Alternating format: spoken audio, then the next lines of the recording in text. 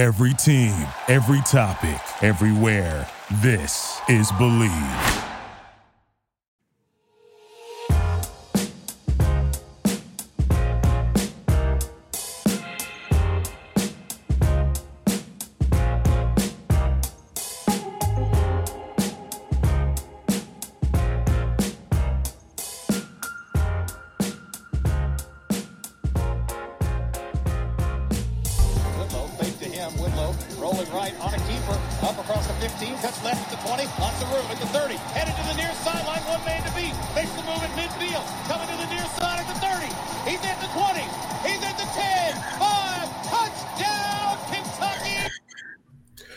And we are off and running another episode of Believe in Kentucky, live streaming on Facebook, Twitter.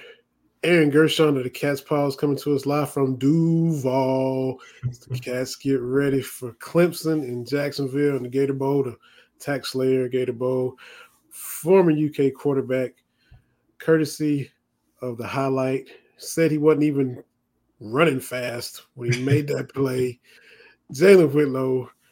My name is Vinny Hardy. Guys, how y'all doing this evening? Good, man. Can't complain. Can't complain either. You just got to Jacksonville about an hour and a half ago, so we'll hit the ground running tomorrow morning. But it should be a lot more fun of a bowl game than we had last year, so that's good. Tennessee gets to deal with Iowa now, so they can go ahead. Yeah, I know the quarterback they're starting tomorrow, Nico, is a top prospect, 5-star guy, but kind of a similar situation where a guy's going to have to make his debut against that defense. So that's going to be interesting. At least they get to do that in sunny Florida, though. Like Nashville, nothing against the folks in Nashville, the Music City Bowl, but it was cold, it was cloudy, it was depressing, and then the game was depressing and boring and awful. So at least they'll do that thing in Orlando. Your boy Gaston might get some run too, Jalen. Yeah, I was just on the phone with him the other day for a while, man. He kind of broke the news to me before anybody knew about the Joe Milton thing. He was like, yeah. He was like, Joe Milton is at practice. He's dressed, but he's not doing anything. They wanted to wait to the last minute for game planning reasons to, kind of announce that Nico was going to be the starter. But, yeah, he may get a shot, man. I hope he get a shot. Like you said, Nico going in his first game is against one of the best defenses in the country. That could get tough for a freshman sometimes, man. So, we'll see how it goes. Hopefully, get a chance to play because I know, it's gonna help him out with just his overall development and moving forward. But you're right, Aaron. Just a Destin Wade situation all over again. Throwing a green quarterback out to that nasty defense, boy. Yeah, I mean, off the deal, they have a lot of great players. I think Cooper DeJean is he back from injury? I know he got hurt. I'm not sure if he's back for that game, but at least he doesn't have to deal with Jack Campbell.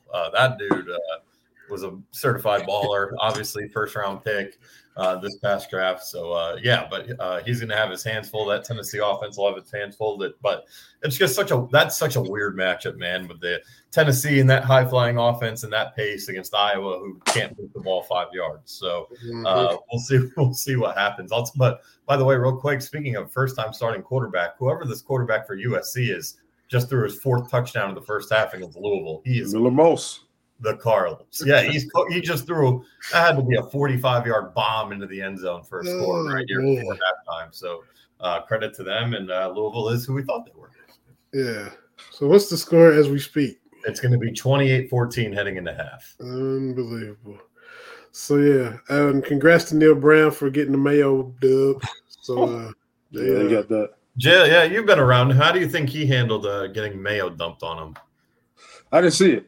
I didn't see it. I'm saying just Neil Brown. How do you think he would have reacted to something like that? Because you were with him in 2013, right? Yeah, in 2013. Shoot, man, I know. I mean, he was like as on the hot seat as you can be on the hot seat. I mean, you know, fire was creeping on him, and to go 9-4, man, you can, I'm sure he's happy to have some Mayo dumped on him. I mean, you go from, like you're probably gonna get fired if you go, 6-6 or whatever, or 5-7. You're probably gonna get fired. and he rattled off 9 wins. So that's right. Yeah, I'm sure he'll take all the mail he can get. That's true. That's true. So you got Neil Brown doing his thing. John Summerall moves from Troy to Tulane. So the Stoops tree got some good stuff going on. So that's a little bit of some old news, but we didn't mention it on here with Summerall moving from Troy to down Nolan's way. But another place where he's been an assistant. So both of his head coaching stops so far have been places he knows, and I wouldn't be surprised if there's a certain school that's added to that list one day that we happen to talk about every Wednesday. Yeah, absolutely. He'd be the first one in the Rolodex, if you will. Yeah. For sure. We're coming to y'all live on the Believe Network. We're live streaming on Twitter and Facebook and YouTube. Believe.com, BLEAV. Follow us there. Believe in Kentucky on Twitter. Subscribe to the YouTube page. Like the Facebook page. Follow us on Twitter. All that good stuff. Appreciate everybody that's taking the time to check us out. We got merch as well. Get yourself a Cat Daddy. Go get that. I'm holding it up a little bit sideways. Cat Daddy's got the blue, got the white, got the gray. Go to BLEAV.com, Believe.com, and get yourself a Cat Daddy t-shirt. Go with all the rest of your UK gear. Fit right up there in the closet with all your fits. And add yourself a Cat Daddy shirt to that as well. We had coordinators talking. We had Liam Cohen talking. We had Ripper talking. We had Eli Cox talking. Your thoughts on, the up. Aaron, you've covered these bowl games before. You've covered the lead up to the week and getting back into football and the training camp, summer camp 2.0, if you will, with extended practices and all that. And, you get a little time off and then you get to, jump back into it. What's the vibe y'all been getting from what y'all heard and kind of feeling leading up to this game? Yeah, I didn't get to catch anything from today, but from what I listened to from there on Tuesday, and then from when they were talking before back home in Lexington, is they're pumped up for this one, man. I mean, a chance to play a name brand like Clemson has definitely added a lot of juice in that building, and they all kind of want to go prove themselves against that name brand. Sure, Clemson is 8-4 this year, but this is 8-4 is their worst record in 12 years, and that's still a pretty damn good record. They won their final 4 games down the stretch, so they're a hot team. I know they have quite a few guys out on defense, but offensively, outside of the wide receiver, Bo Collins, they're in really good shape. Their 2 running backs, who are both really good players, are healthy. Their offensive line, they might be without their starting, I think, left guard due to injury. But other than that, their offensive line that was really good this year is intact. So the defense has its hands full, and that's a big opportunity for everyone on this team to prove themselves. And I think that's why you see the opt-out numbers so low. Kenneth Horsey and Jeremy Flax are the only 2 starters who are not playing, and that's both, I think, definitely with Flax, I've heard, is due to injury, and then Horsey, 6-year guy, has been through a lot. He's been banged up this year, obviously. I don't know off the top of my head how many games he's started, but it's only been like 4 or 5. So I don't blame him at all for sitting this one out. But other than that, man, like Ray Davis playing, Andrew Phillips playing, Trevin Wallace playing, all the guys who probably have the best chance to get drafted in April are suiting up because they want to crack at a name brand and be able to say they beat Clemson. Yeah, it's interesting to me when you look across, college football, and there are some schools who are really, really good at retaining their talent for the bowl game.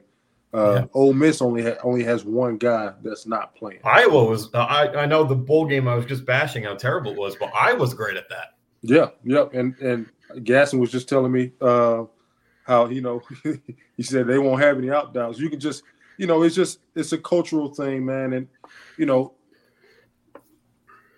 I say that, but at the same time, I'm sure Georgia has a really good culture, and they got a lot of guys not playing. So Powers have been hurt, can't really. Yeah, and it's a case-by-case basis when it comes to the team. So I get it, but I'm excited to see what happens. I think this, and I've been telling you guys since we found out that Clemson was the team that they were playing. I was like, this is an interesting matchup. A very interesting matchup. So I think this game could go a lot of different ways, personally. I'm anxious to see how it goes. I know from a quarterback perspective that, Clemson kid has been playing. He's been playing solid. He hadn't been playing bad. Yeah, like I said, they struggle in the red zone, like we talked about. But from Kentucky's quarterback perspective, you just want to see the guy have a good game in his last outing. I kind of want to see that. I want to see, some fireworks from the offense. I mean, at the end of the day, it's a bowl game. This is it. Like you said, there should be no call left on the call sheet. Let it all hang out and let those guys go out there and play. But like I said, they did retain a lot of guys. I think Kentucky's the better roster going into this game. So, when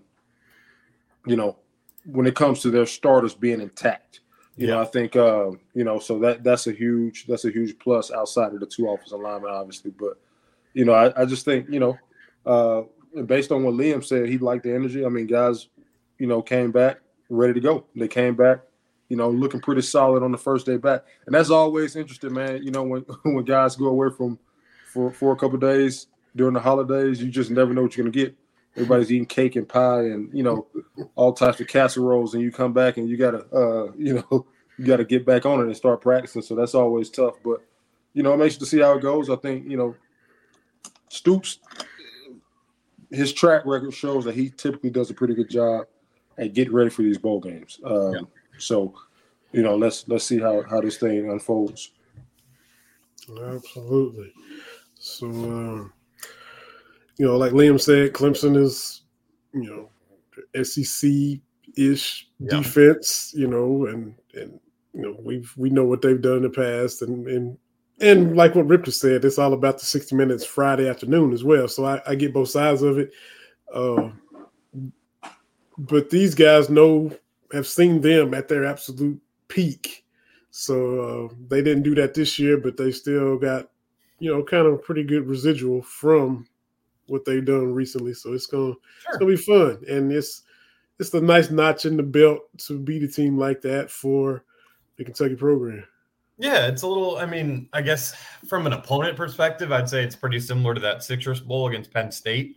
That Kentucky team, you really wanted them to get to that 10-win mark because it hadn't been done in 41 years. So I get there was more, it wasn't as much about the other team, but I think it would go a long way. People would be talking nationally if Kentucky beats Clemson. It might be a lot of negative Clemson stuff rather than positive Kentucky stuff because we all know that they love to jump down Dabo in that program when things aren't going right. But it would be a needle mover for recruiting for this 2025 class that now is going to be the focus, and then maybe even some more transfer portal additions that might come up in January or when that thing reopens after spring practice. And it would be a nice springboard. Look, as Kentucky's gotten past the point of where going bowling is a huge accomplishment because it's been 8 years. You want to see them take the next step, play in a New Year's Six, compete for the SEC championship. But 8 wins, if they get to that number, that would be tied for the third best year in the Stoops era. They won 10 twice, and they won 8 the year they won the Belt Bowl against Virginia Tech. So you have a chance to do something that's only been done 3 times in this Stoops era. And I haven't gone through and looked at the history, but Kentucky football 8-win seasons, there aren't that many.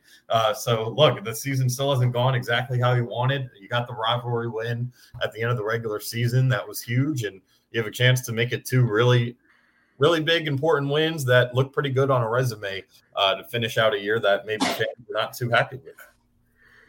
Yeah, I've said it earlier. Michael Jordan had that famous quote when he was back at UNC. He said, "The ceiling is the roof," and I'm not sure what he meant by that. I don't know if whatever he slipped of the tongue, but it used to be, 20 years ago, you would pray and hope to see 7 and 5. That was 5 years ago, Vinny. That was 5 years ago. Oh, yeah. And that was a lofty ceiling. That was a house with 10-foot ceilings. Woo, man.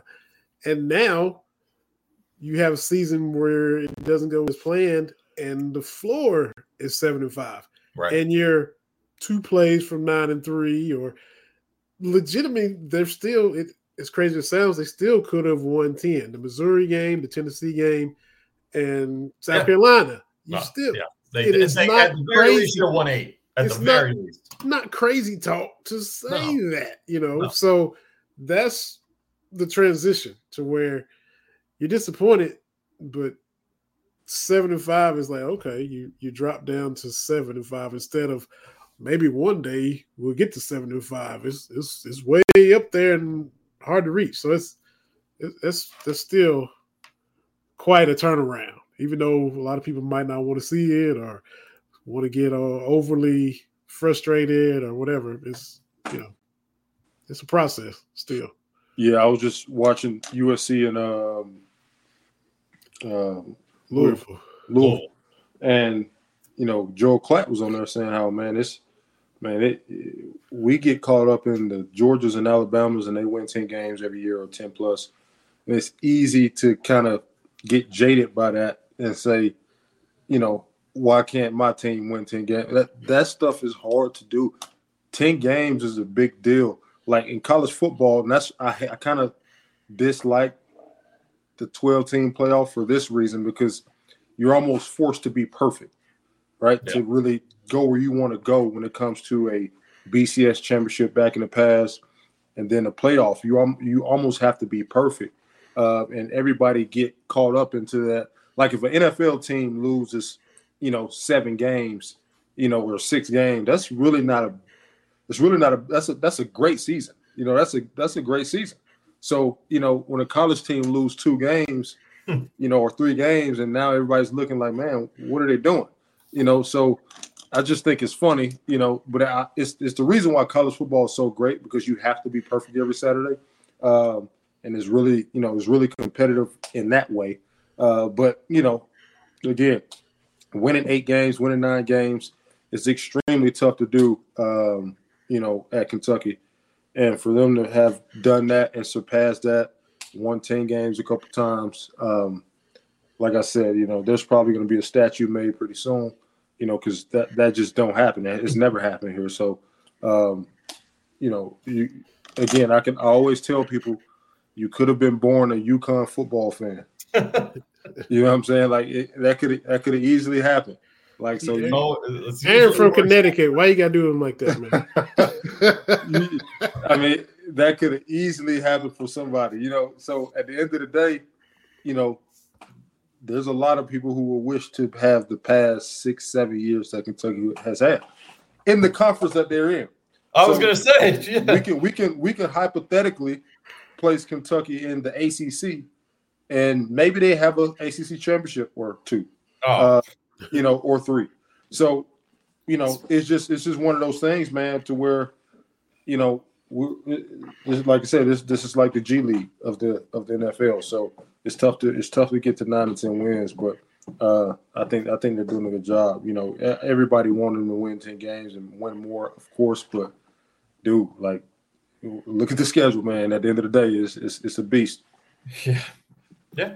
And like you said, the expectations of this program, well, I wouldn't say, I guess expectations, but tend to do at this place is really, really tough. And I'm not trying to give Mark Stoops and his staff a cop-out. The games like South, they got to stop losing those one game a year where it's like, how do you lose to that team? Where this year it was South Carolina.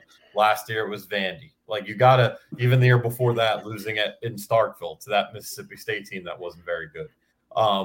They got to stop having that yearly clunker. I think that would go a long way in kind of getting the fans off the back a little bit. But, I mean, if they had gone 8-4 and their losses were to Missouri, who, what are they, number 9 going into the Cotton Bowl, Georgia, Alabama going to the playoff, and then Tennessee, that one would drive you nuts. But until you beat them, I think everyone's kind of at this point accepted they kind of own you right now. I think this season would be looked at a lot differently, and there'd be a lot of hype because they cleaned up in the portal. They really did. We talked about it last week about just how impressive. It's not the largest haul in the world, but the guys they got, I think, Bo Allen will be a backup quarterback. No, I'm not trying to signal him out, but I think they got 6 guys who are going to be impact players. I think 5 of which will be impact players next season. So they things are actually going in a pretty good direction. And if they're able to get this win and get to 8 and have all that momentum going into next year, where the schedule's tough, I don't think they have the worst schedule in the SEC. Like, I think Auburn being at home, you got to start winning at home. That's another one that's killed them the last 2 years. But, on paper, the Auburn game's not down there. That's a really tough place to play. Ask Alabama, who struggles every time, no matter how good they are. Ole Miss is a tough one. Texas is a tough one. And then obviously Georgia. But outside of that, like, I think, and even Ole Miss, maybe, I think they have a chance to win every game. Not to say they will, but they think they have a chance. So I think actually some pretty positive momentum that's building right now. And if they're able to go out and get this win on Friday, it would go a long way toward more people kind of seeing that. And you mentioned 6 games. You talk about being perfect in college football virtually. You have to be every Saturday. You lose 6 games in the NFL. Now with the extra game, that still means you won 11. 11-6. They're like, hey, man, it's a good season. You go to the playoffs, probably win your division. You win several divisions. I mean, you win the AFC South. You win the NFC South. You be contending in most of the others, except for Baltimore. I mean, you be on Baltimore's heels. So, it's just the difference. 6 losses and you're still, a Super Bowl contender in the NFL. It's crazy. Yeah, it's a massive difference. And look, the fans have every right to want more, and especially the 2 things that I think Kentucky really needs to get off their back to take the next step are, like I said, the clunkers, and they got to start winning these games at home. They haven't won enough games, SEC games at home the last 2 years, but I do think, again, if they can win on Friday with some of the things they've done so far this offseason, I think there is a lot of momentum going into this new era of college football that really starts next year with the 12-team playoff and then the expanded SEC and all these expanded conferences. It was cool seeing Josh Allen, Luke Fortner stop by and see the team. They were just here and helping win 10 games and helping raise expectations and helping the team get to new perceptions in a lot of people's minds. And they're doing the thing with the Jaguars now, and cool to see them stop by. It was interesting to hear Eli Cox talk about what it meant when they were here, and seeing the hard work pay off and them doing it at the next level and having success. No doubt. Josh Allen, man, he's not going to win Defensive Player of the Year, but he's got to be in that top 10. He's having an amazing year and a contract year, and he's about to be a even richer man than he already is. And then Luke Fortner was a day 1 starter, obviously, and is going into his 3rd year? Is he in his 3rd year right now? 2nd year as a starter? So I want to say 3rd. 2022 draft. Okay, so 2nd year starter. Obviously they got to the divisional round last year. I know they're struggling a little bit right now. We'll see if they can get into the playoffs here. But I think that's always really cool. And it's important. I think it's big for especially the young players on the team that maybe are considering transferring still, because they're, as you see now, the portal's starting to heat back up because the bowl games are ending and guys are seeing they're not getting much time or whatever. And I think that's important to kind of have a vision. And those 2 guys present that. Absolutely. Yeah, it's always good to see that. Like you said, the portal is one thing, but just a lot of those guys just they need inspiration. And when you see it, it helps to be around it. Because you push some guys to work harder, and that's why you get teams like. And I noticed, maybe because I just watch them more than most schools outside of Kentucky, but Alabama, I noticed that they always have a ton of guys back on the sideline during games. Yeah. More than anybody I've ever seen, every Saturday. So that's a big deal for a team, 19-year-old freshman or sophomore to be able to see that. If they can touch it, they can see it, it's close to them. They can kind of see it. They see it and can see the vision and see where it can go. So that's always important. I think that's the most important thing about it. because you push guys to kind of, work harder. You push guys to want more. So that's always a big deal. So especially those two, man. They have had great careers at Kentucky. Josh Allen probably the best ever at that position. When in his time in Lexington. So yeah, he is. Like I said, for a young player playing his position to be able to see that and see what he's doing on Sunday. I mean, that's what you want. That's what you want to keep around the program. Josh Allen and Art Steele is going to be the main two forever as far as Kentucky defensive players. Yeah, I think those two guys are probably top 5, maybe 10 in the program. It's tough to rank players because everyone plays different positions, but you're talking about 2 of the top 10 to 5 best players in the program's ever had.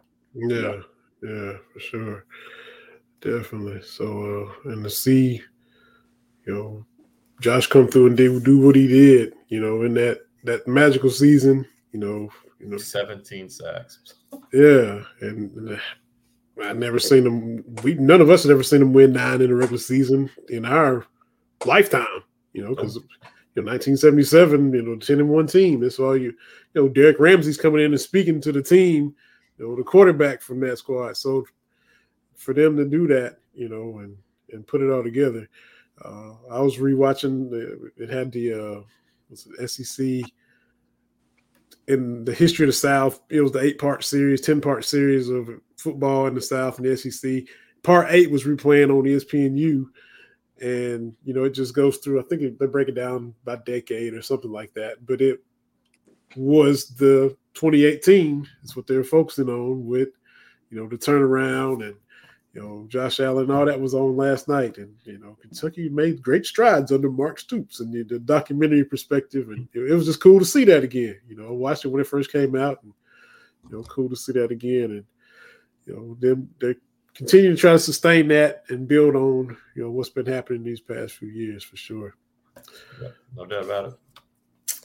Oh, what else stands out to y'all between now and Friday at noon?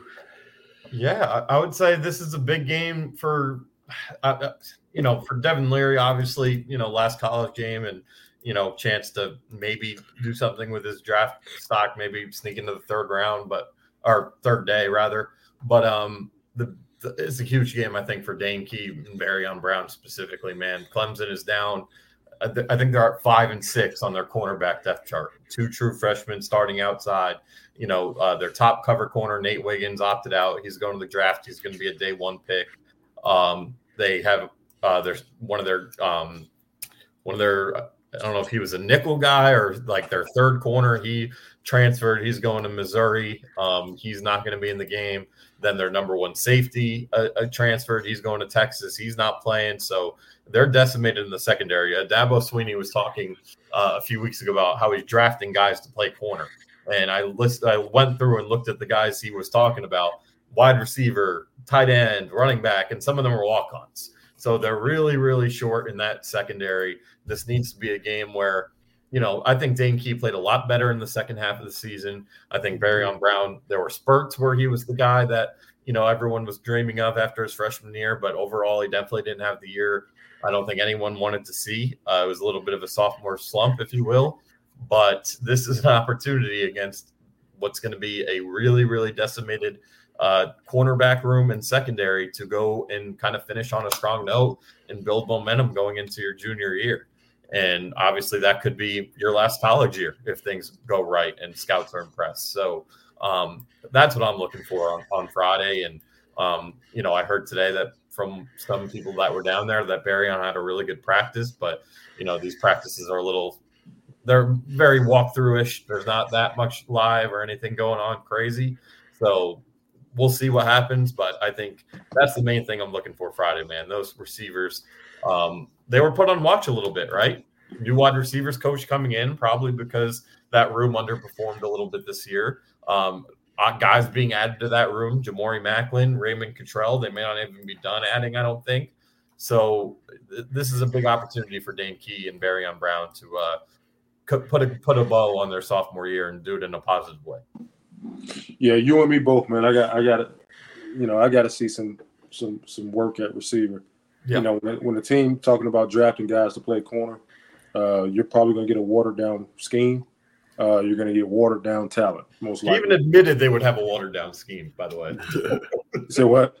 He admitted they're going to have a watered down scheme. He's like, it's either cover 1, 2, or 3. You figure it out.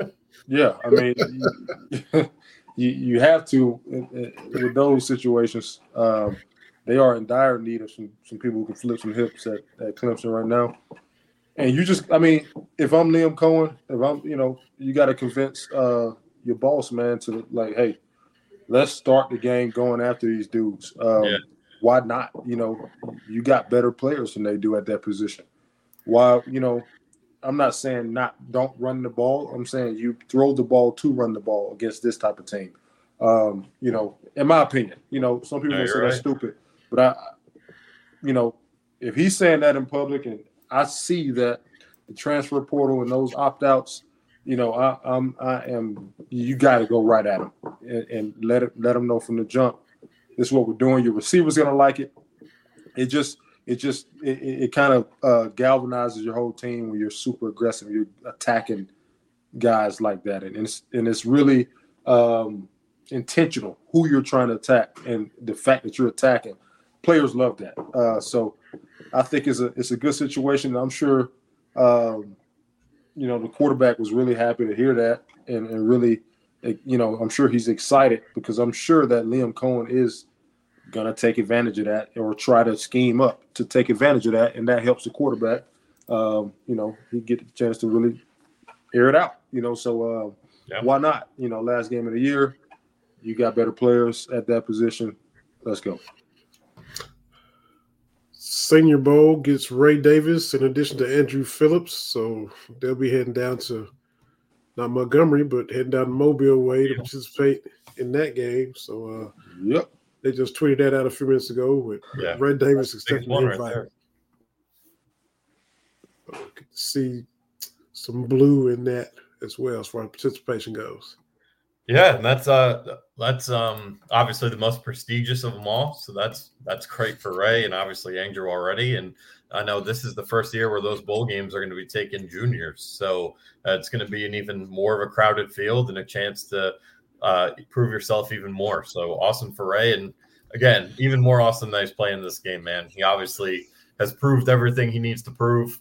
And I don't think anyone would have been that upset at him if he opted to not play. But, he originally opted to not play, changed his mind, and he's going to be out there, with his team. And that's just – he already knew how good of a dude Ray Davis was, how, much adversity he's had to overcome. But that just continues to solidify his standing here, and he's going to be remembered in a very positive light around Lexington. That's for darn sure. Mm-hmm. No doubt. Yeah. Just a walking 1,000-yard season wherever he shows up. Came here and embraced it.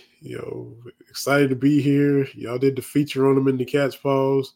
He went out there and walked the walk, talked the talk, and got the yards, and did his thing all season long. And he said, coming back for the bowl game, going back to the Senior Bowl. So congratulations to Ray as well. Before we hit the NFL, too, we talked about before, Cats got the Cards again, but this has been one of the most anticlimactic Kentucky Louisville games, and that's because it's Louisville's fault. They are where they are, and that they're in the position they're in and trying to figure out how to dig their way out of the huge trench that they're in. But they give to their credit, they came out and tried to throw some haymakers, got up 5-0, and was trading baskets for a minute. It's 12, it's 14-14, whatever. But in the blink of an eye, Kentucky hit them with a run, and it's a 20-point game at halftime. Just that quick. Yeah, as soon as Kentucky went on that run, Louisville kind of laid over. That game was over, and I think Louisville ended up outscoring them Kentucky in the second half. So you got to give credit to that team for them to continue fighting. They didn't ever give up completely, but they definitely they definitely lost confidence in any hope of pulling off an upset when Kentucky did go on that run. But you're right. It was a anticlimactic, depressing from a standpoint of like it was obviously very unique seeing Kentucky fans kind of take over that place. And I would say that, from being there, the lower bowl was pretty 50-50, but the upper bowl, it was Lexington up there. It was crazy. So that part of it was, unique and cool, but it is still like you want to see that place. You want to see there be a home court advantage in that game. You want to see fans really into it and believing the whole game on pins and needles. And there wasn't much drama. There wasn't much tension. There was, kind of just felt like another road game for Kentucky. It didn't feel like it was a big rivalry game or anything like that. So, but for Kentucky's perspective, take care of business. Antonio Reeves was fantastic. Obviously 22 points in the first half. I think 4 for 3 in that first half, finishes with 30. And Reed Shepherd had like the quietest double-double. I didn't even realize he had a double-double till after I left the arena. That's how quiet it was. 11 and 11 for him. That's solid he is. And then Trey Mitchell had a double-double as well. So Kentucky did what they had to do. They'll obviously get one more little warm-up game here on Friday, and then their season really, really gets going next weekend down in Gainesville. And in most years, in normal years of the rivalry, this game last Thursday at Louisville would have been their first true road game. That's right. It was so blue.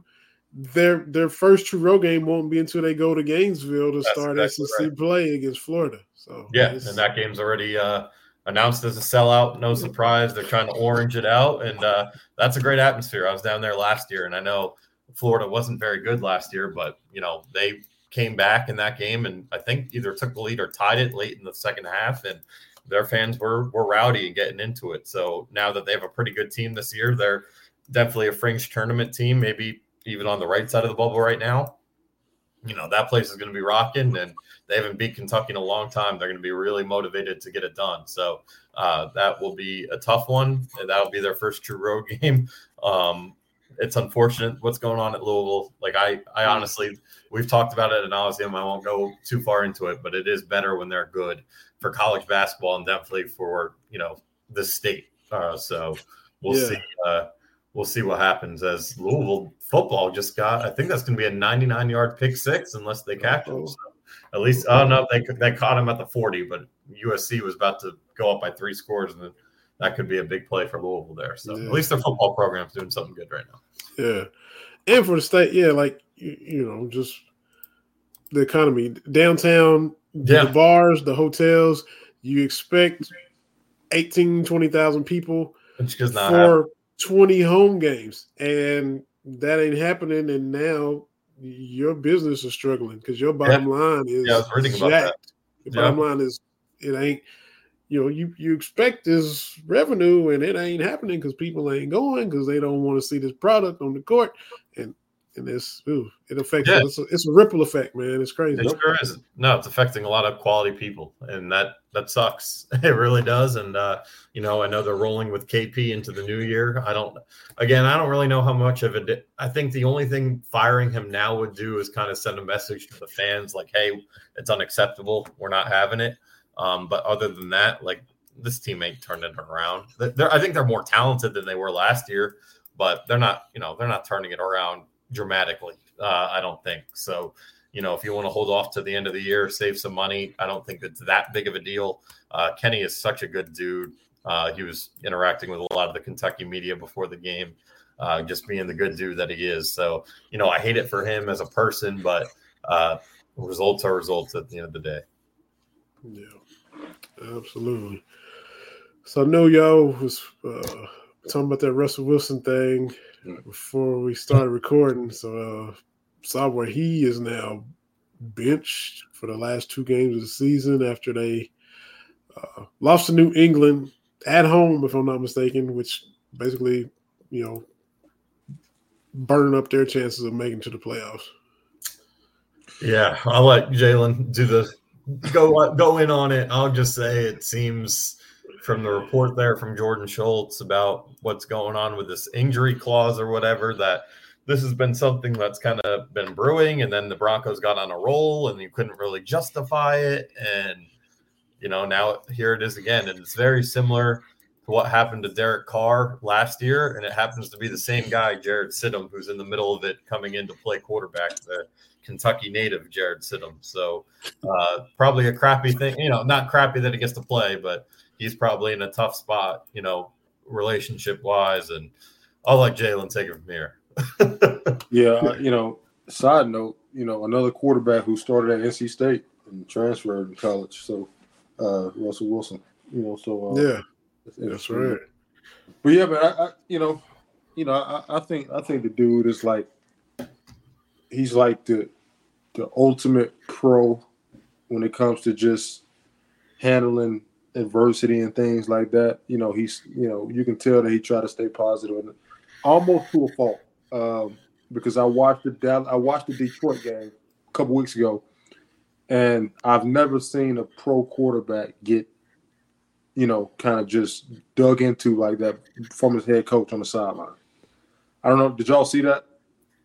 I mean, I've never seen that happen, especially a Super Bowl winning quarterback. So, yeah, that was really.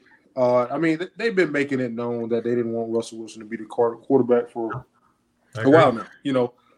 Sean Payton going out into the media multiple times this year saying things that you just don't say about your quarterback.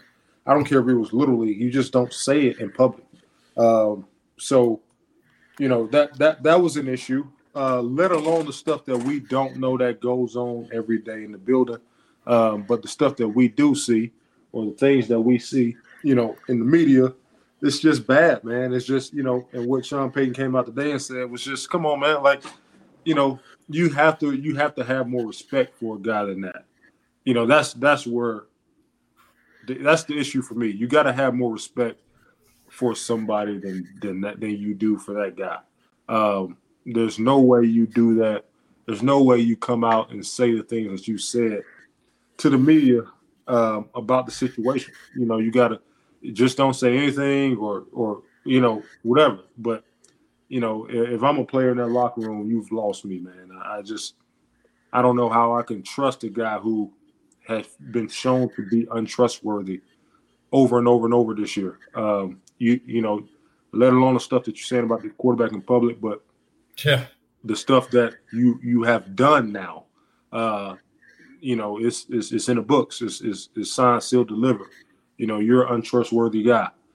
So that, they have, receipts, as they would say, to say that, this guy, we don't want this guy to be our head coach. I'm sure some of those guys feel that way, but, we all know how it goes. A check is being written out, and they don't really, speak their mind like they probably want to, because they know the repercussions behind it.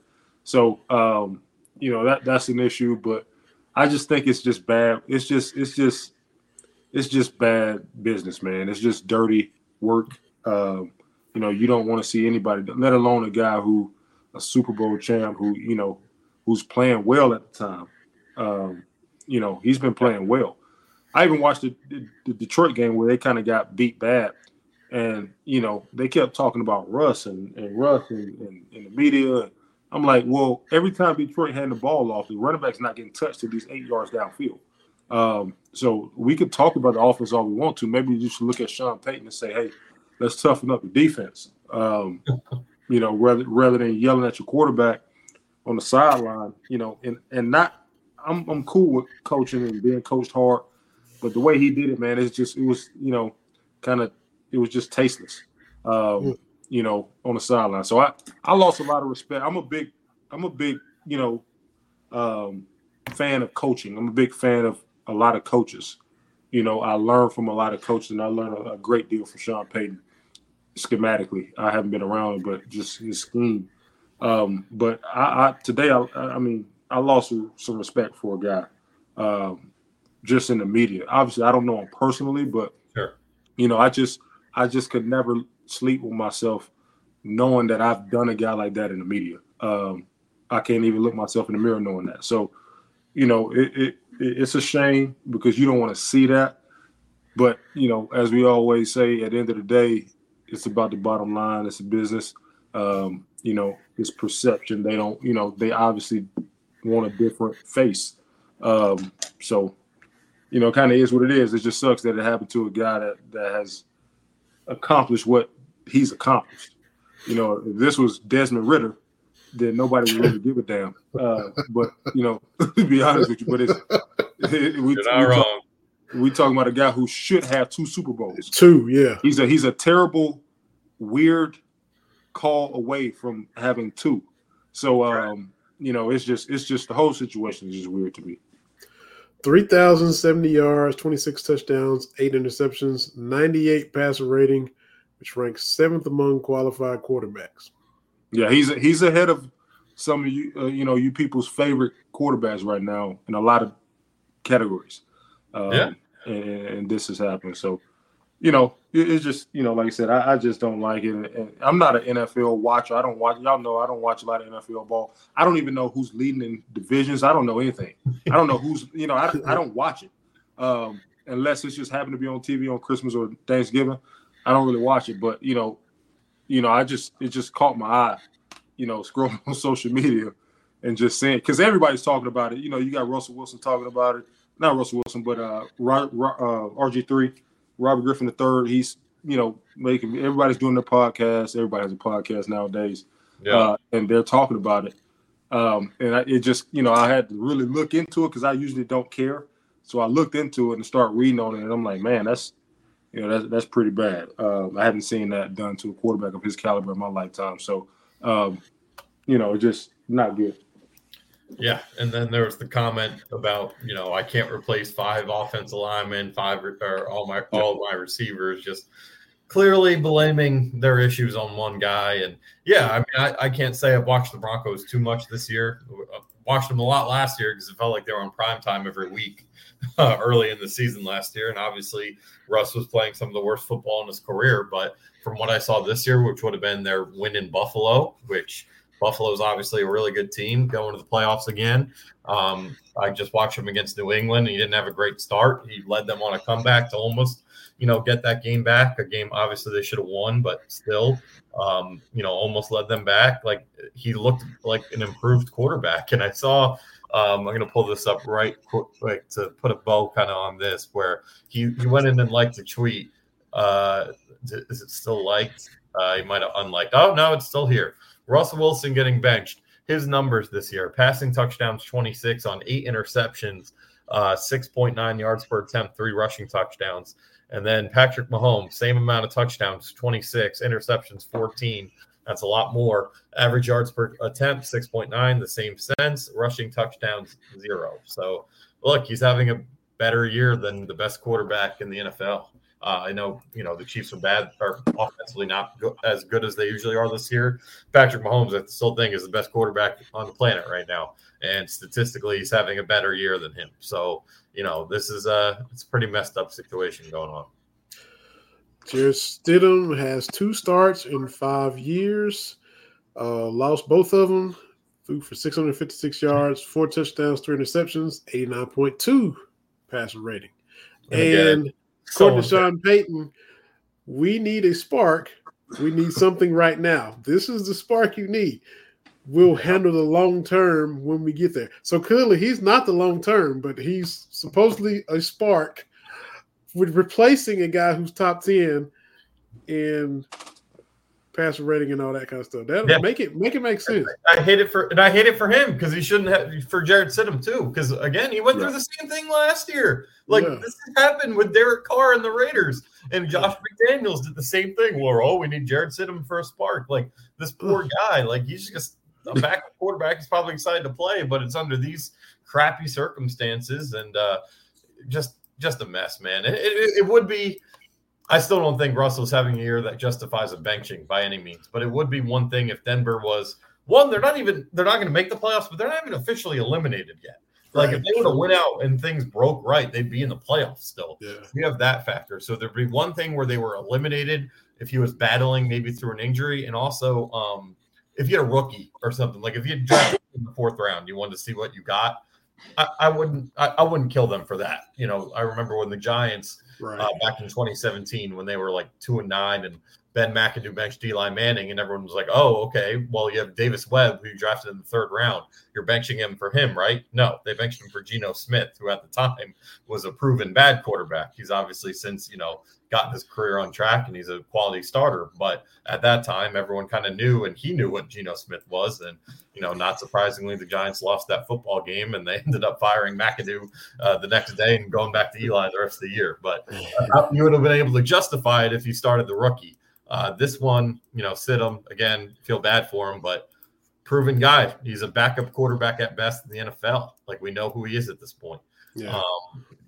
It's just wrong all the way around. And like you said, Jalen, I wouldn't be surprised if there are some guys in that Broncos locker room that Sean Payton's lost, if not all of them. Yeah, and kind of wrap it up. I just kind of look at it from different perspectives. And like you said, you kind of feel sorry for Stidham because he's been thrown into a situation like this again where you got to look at the guy that you just replaced every day. And at the end of the day that you don't deserve the position. Like, correct. You don't deserve to be the starter. And that's tough in itself. And then you feel sorry for Stidham from the standpoint of his receivers aren't really going to be, how it is, man. You know how it is. Like, they like, what? Like, what? No, man, I'm not. Russ is our guy. Russ is the guy. So, it's just it's just bad all the way around. Like I said, it's just bad business, man. It really is. I don't know. Like I said, I don't know how they function. The last two games or whatever it is. I wouldn't be shocked if they lose both. Like I said, it is what it is. But it's a debacle to say the least. Stidham is, he's like, man, I don't wish injury on anybody, but can I become the starter in a traditional fashion with the starter getting hurt? I don't want him to get hurt, but can I be the number one due to injury instead of drama and being a spark when I'm not? And all that. And everybody go, he get in the game, he throw a pick or he make a bad decision. They be like, see, look. It's a bad position to be in front of the world. Like, do they have any other quarterback on the roster that can, like, you could justify it? I'm going to look right now if they have like a rookie or second-year guy. They got to have somebody else. Let's see. Yeah. Okay, right. Yeah, I don't know the roster. Well, no, I'm going to pull it up right now. Roster. Yeah, I don't know. It's just, it sucks for Sid. It sucks for everyone involved. That's not Sean Payton. He kind of deserves what's coming to him on this one. But for everyone else, man, it's they actually. Oh no, that's injured reserve. They have on practice squad. They only have 2 quarterbacks in the entire organization right now. That's weird. There it is. Ben DiNucci. There it is. Yeah. Oh yeah. You would know. Our that. old guy, old cowboy. Yeah. Ben DiNucci is their practice squad quarterback. Yeah. Unbelievable. Well. Yeah, it was good to hit on that. Sean Payton, I don't know what you're doing, man. That's weird. It is weird. Weird.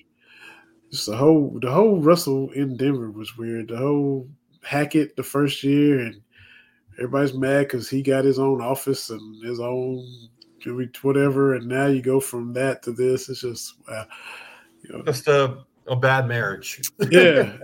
So everyone's going to obviously now kill Denver for that trade, and rightfully so. It's just going to go down in history as one of those big failures, and you kind of feel bad. I do think Russ did a lot to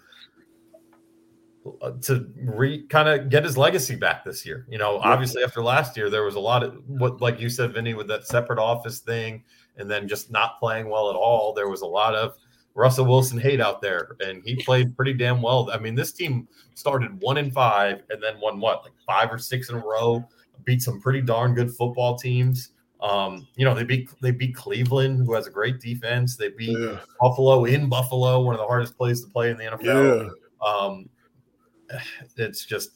It's tough, but Denver, man, look at this. The 2024 dead cap, if they cut him, because they're going to cut him. 35.4 million, 49.6 million. Like, it's crazy, man. Yeah, he probably can't wait for March now. So he can get fresh start and just say. Yeah, and some teams will call. Like, I wouldn't be like Atlanta, maybe. They're obviously just mentioned Desmond Ridder. They're a mess, and they're probably not going to be in position to draft one of those top guys. He'll get a shot somewhere. Yeah, he will. He will. Absolutely. Fellas, another good episode. Got the double dip Friday, bowl game, basketball games. That'll be a fun weekend for sports. AG, have fun in Jacksonville. Appreciate it. Look forward to recapping everything next week. Yeah. Appreciate you hopping on, Jay. Enjoy the family tomorrow, man. No problem, no doubt. All the fun y'all gonna have visiting and catching up and everything. So appreciate y'all hopping on Facebook and watching, Twitter, YouTube, LinkedIn, wherever y'all checked it out at, Threads, all that good stuff. Follow, subscribe, retweet, tell your friends. Jump in here in the comments next time. We'd love to have you. And for Jalen and Aaron, my name is Vinny Hardy. Looking forward to another fun episode next week of Believe in Kentucky, Believe Podcast Network. We'll holler at y'all then.